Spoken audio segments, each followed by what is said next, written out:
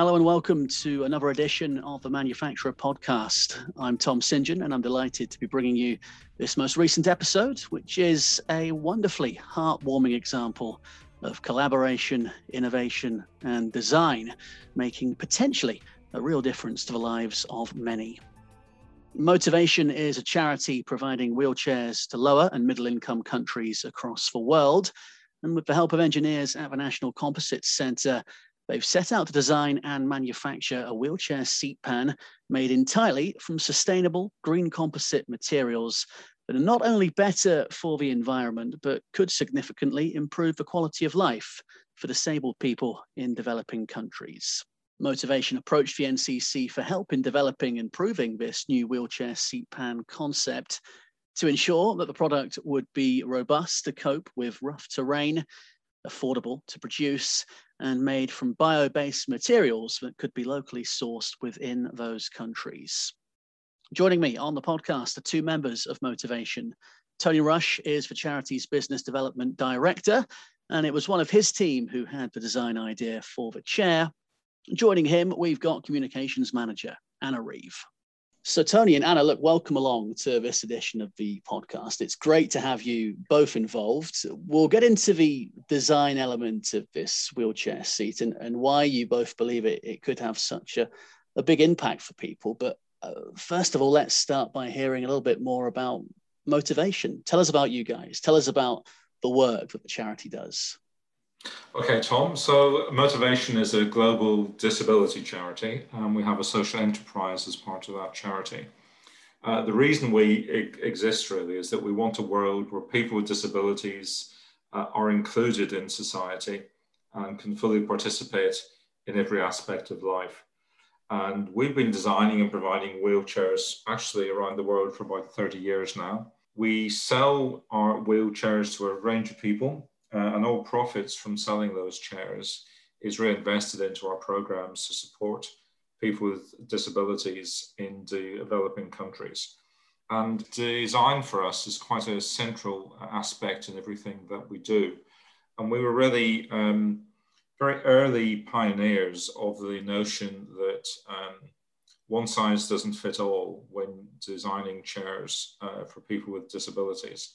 And we very much focused on lower middle income countries and working out ways to ensure that the provision of wheelchairs for people in those countries is significantly improved. And we've done that through working with funding partners and also through designing products which are specifically tailored for the environments that are more likely to be seen in lower and middle income countries. And I mean, there are, of course, challenges faced with any mobility issue wherever you live in the world. But what challenges do people particularly face in these developing countries that you work in?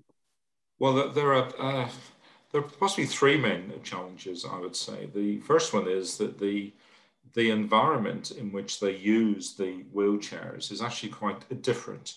If you're using them in a higher income country, you can expect that most of your use will be on relatively smooth surfaces, pretty good drainage, and the design of the wheelchair then is focused on maneuverability, or perhaps being able to go up and down curbs. If you go into many of the lower and middle income countries, the situation that people with disabilities find is they're living in a small village that maybe doesn't have paved streets. And they have very rough terrain over which to operate. And we developed a three-wheeler wheelchair quite a few years ago as a fairly radical way of making life for people using these chairs significantly easier. And chairs with three wheels are much, much easier to maneuver around rugged terrain.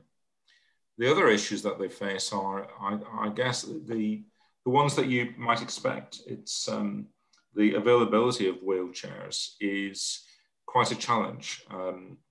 Wheelchairs are an additional expense, and the priorities and the capabilities of many healthcare systems just aren't set up to provide for the needs of people with disabilities. And we've been working with major NGOs to provide funding for our chairs going into all corners of the world.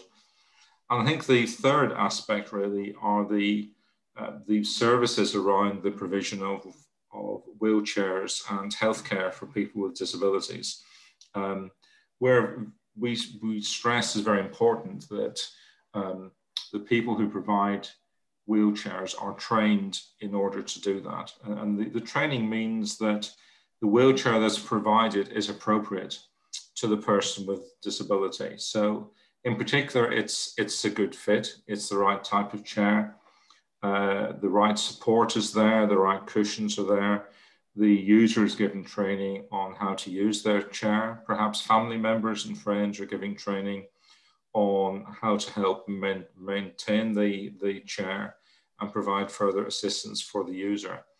So the combination kind of the right type of wheelchairs available at a price that people can afford or that the local government can afford, and the infrastructure of training, service and clinical capabilities really can all be quite a challenge in lower and middle income countries.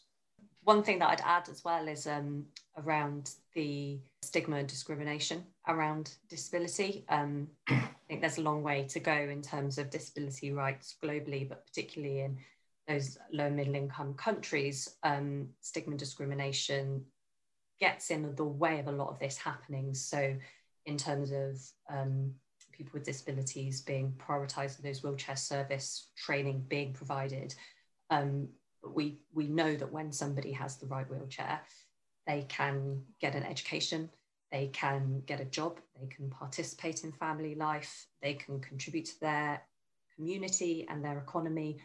And ultimately it has really long-term benefits for the individual, the community and in the national context as well, which is exactly why we do what we do really.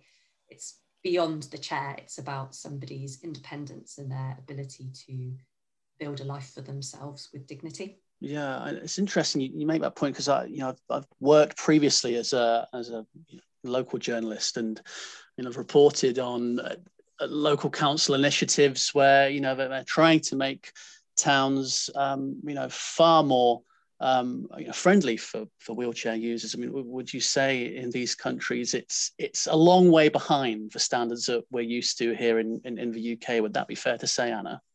I would say so. I mean, a lot of the places that we're working in Uganda, Malawi, Kenya and India are quite rural areas. The rough terrain, the concept of that was very much about dealing with the type of environment that people are living in. And as Tony's mentioned before, that kind of lack of infrastructure around drainage. If you think about a very muddy terrain with maybe some open drains, you need a wheelchair that can cope with that environment. So it is a very different situation. A lot of the roads may not have pavements.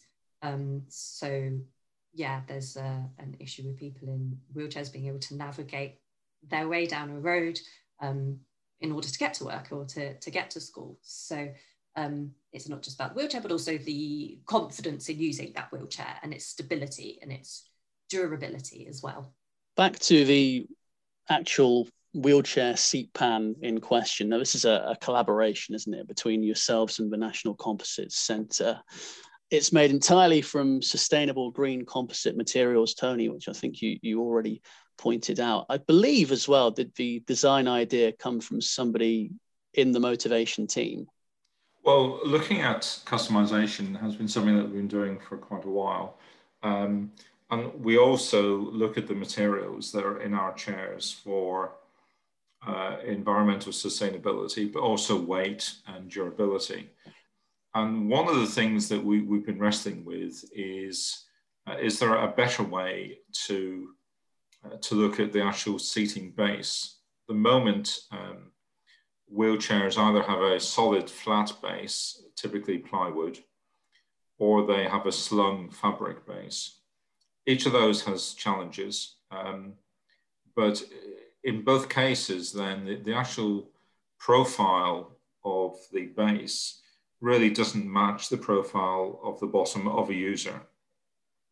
And the way that that tends to be resolved is to use a molded foam cushion. And that's kind of fine, except that the molded foam cushions have quite a few challenges with them. One is there's something separate, so easy to get lost, or they can go missing or can get damaged. Secondly, they're relatively expensive because they have to be contoured. They're also not particularly durable. So we think that they maybe last between 12 and 24 months maximum, but they can sometimes last a lot shorter period than that if they've been exposed to any biohazards or any other damage. So it's an area we've been thinking about, can we make an improvement here? And this for us was very much a conceptual piece of work to see if we could come up with a better idea for a seating base. So what we did was we put the contouring in the seating base.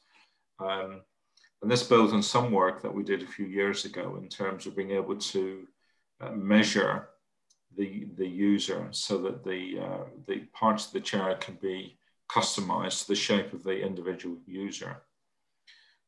And then separately, we kind of have been talking to the National Composites Centre, looking at different materials, and the biocomposites that they were talking about seemed a really good idea to us because it looked like they could be made in the shape that we wanted, relatively inexpensively. They would be durable. And of course, they would be significantly more environmentally friendly than the current bases. Now, you've mentioned a few of the boxes, but this design, crucially by the sound of it, had to tick. You're saying it had to be robust to cope with the terrain, affordable to produce, made from the biomaterials that you're talking about, and also, and this is quite an interesting point as well, to be locally sourced within these countries that you're working in. So why was that last aspect so important for you guys? So we've been very successful producing wheelchairs for countries around the world. We started off with local production, so we would work on a program in individual countries, helping them to produce the wheelchairs that they needed.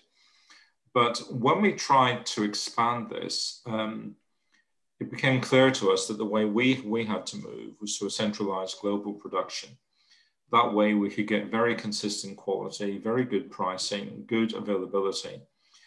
So we have an ongoing relationship with an excellent medical supply company in Taiwan. And that model has served us very well. But increasingly, I think people are uneasy with a centralized production model, with shipping relatively heavy products around the world, and also with importing products into relatively poor countries. So we've been looking again at how to get local production in a way that avoids some of the problems with kind of quality and availability. Because we are certain that governments and healthcare systems in countries are going to support increasingly the local production of wheelchairs and other assistive technology devices, because economically it reduces their reliance on imports. On a practical basis, products can be available much more quickly, but also they can start to build, perhaps on a regional level, capability in their manufacturing industry. For us, the local production is increasingly important, and it is, we think, to the countries that we work in. I think it's worth noting as well that at the moment it's estimated there are about 75 million people in the world who need or use wheelchair, and about 80% of those people live in developing countries. So it is really important that in order to meet that global need, and it's a growing global need, that that the wheelchairs themselves are being produced where they're needed. And it's beyond the capacity of a small Bristol-based charity to meet that 75 million person need. So it's the system change that we advocate for, I suppose, is the way of saying it. And that's where the locally sourced element is so important, because the materials need to be available for that change to happen. It certainly sounds like challenging work that you're doing, but I'm sure incredibly inspiring work as well. Are there any stories, either of you, that come to mind from the people that you've helped? And do any stories kind of pop into your mind that you could give us some examples of? Yeah, definitely. I think that's the reason that we do the work that we do, is the people that have their lives changed by having access to wheelchairs. So one little lad that stands out for me is called Michael, and he's 13 and he lives in Uganda. He has spina bifida, and when we met him, he was using a locally made steel wheelchair, which was quite heavy, so it was difficult for him to wheel that independently. It was also pretty unsuitable for the muddy terrain around his home, but between home and school. So his dad was actually carrying him to school, 50 minutes there and back, which obviously then takes him away from his work. The other issue with that wheelchair is that it didn't fit him properly, and that resulted in him getting some pressure sores, which are really quite uncomfortable, and if left untreated, pressure sores can actually be fatal as well. So they would keep him home from school.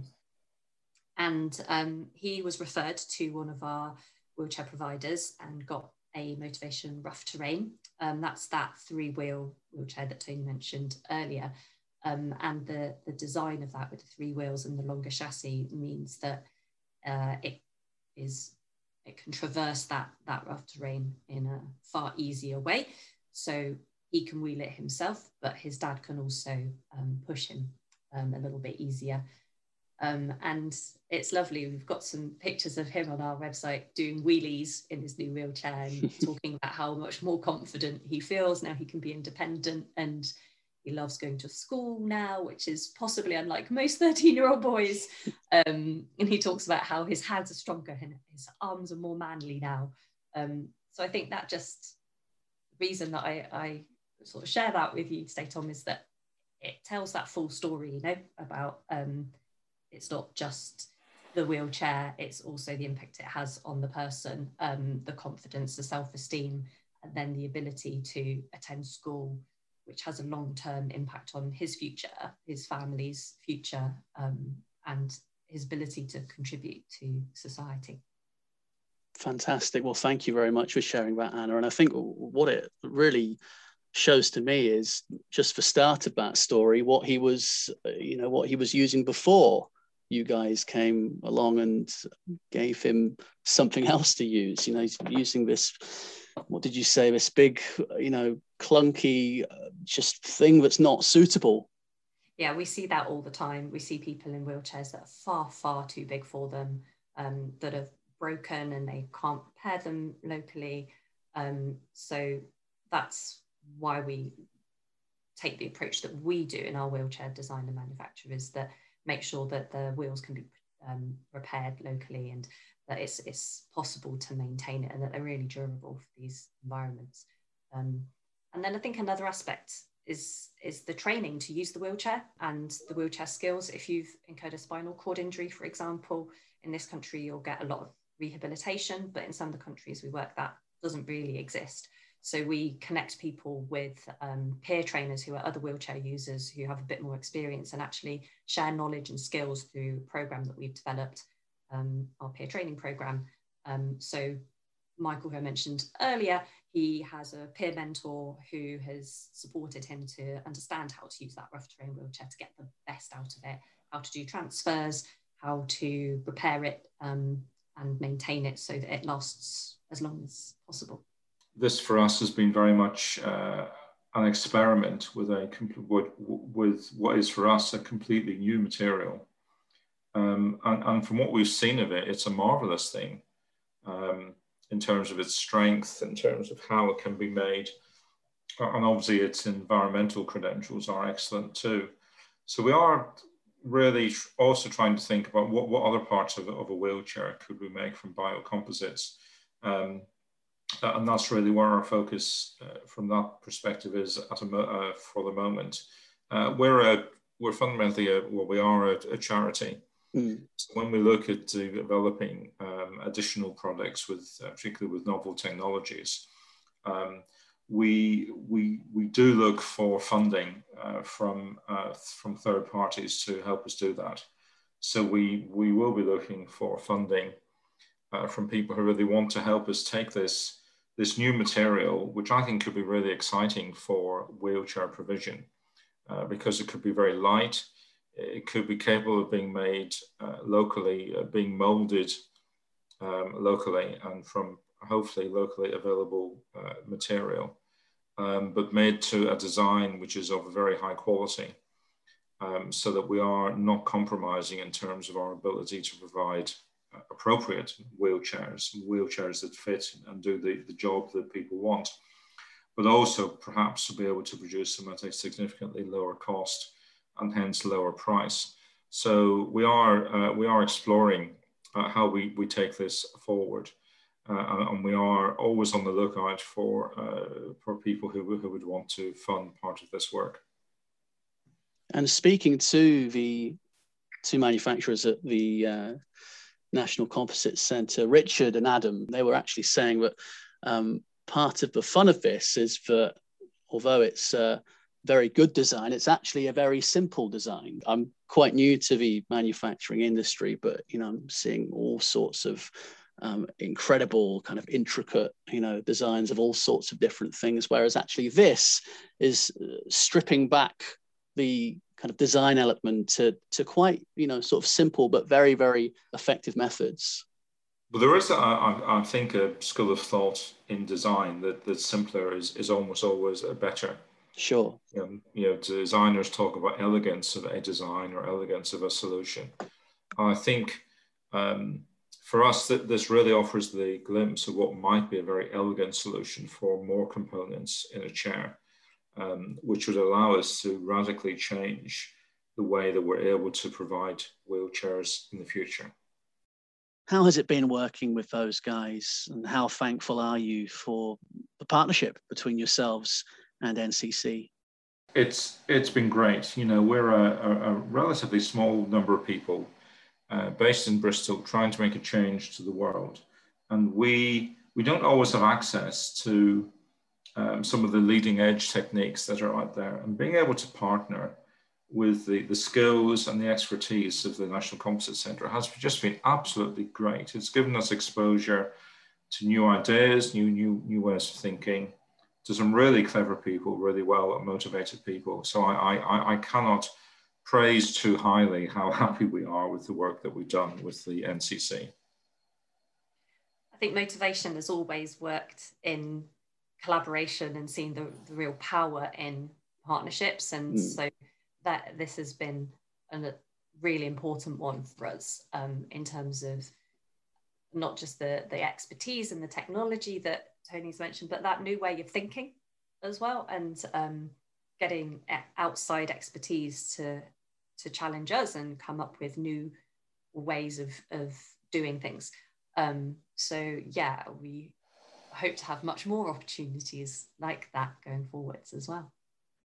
I should remind our listeners that you can read that interview that I did with Adam and Richard from NCC. It's available on the manufacturer's website. They spoke with a real admiration. They do their work because they love designing things, but it really did feel like this project for them was a project with a real heart, and you could tell that they fully bought in to potentially affecting real change for people that you guys help, and the worthwhile nature of what they were doing, it certainly wasn't lost on them. They were passionate, they were humble, and they really were honoured to be involved, and it was lovely to see.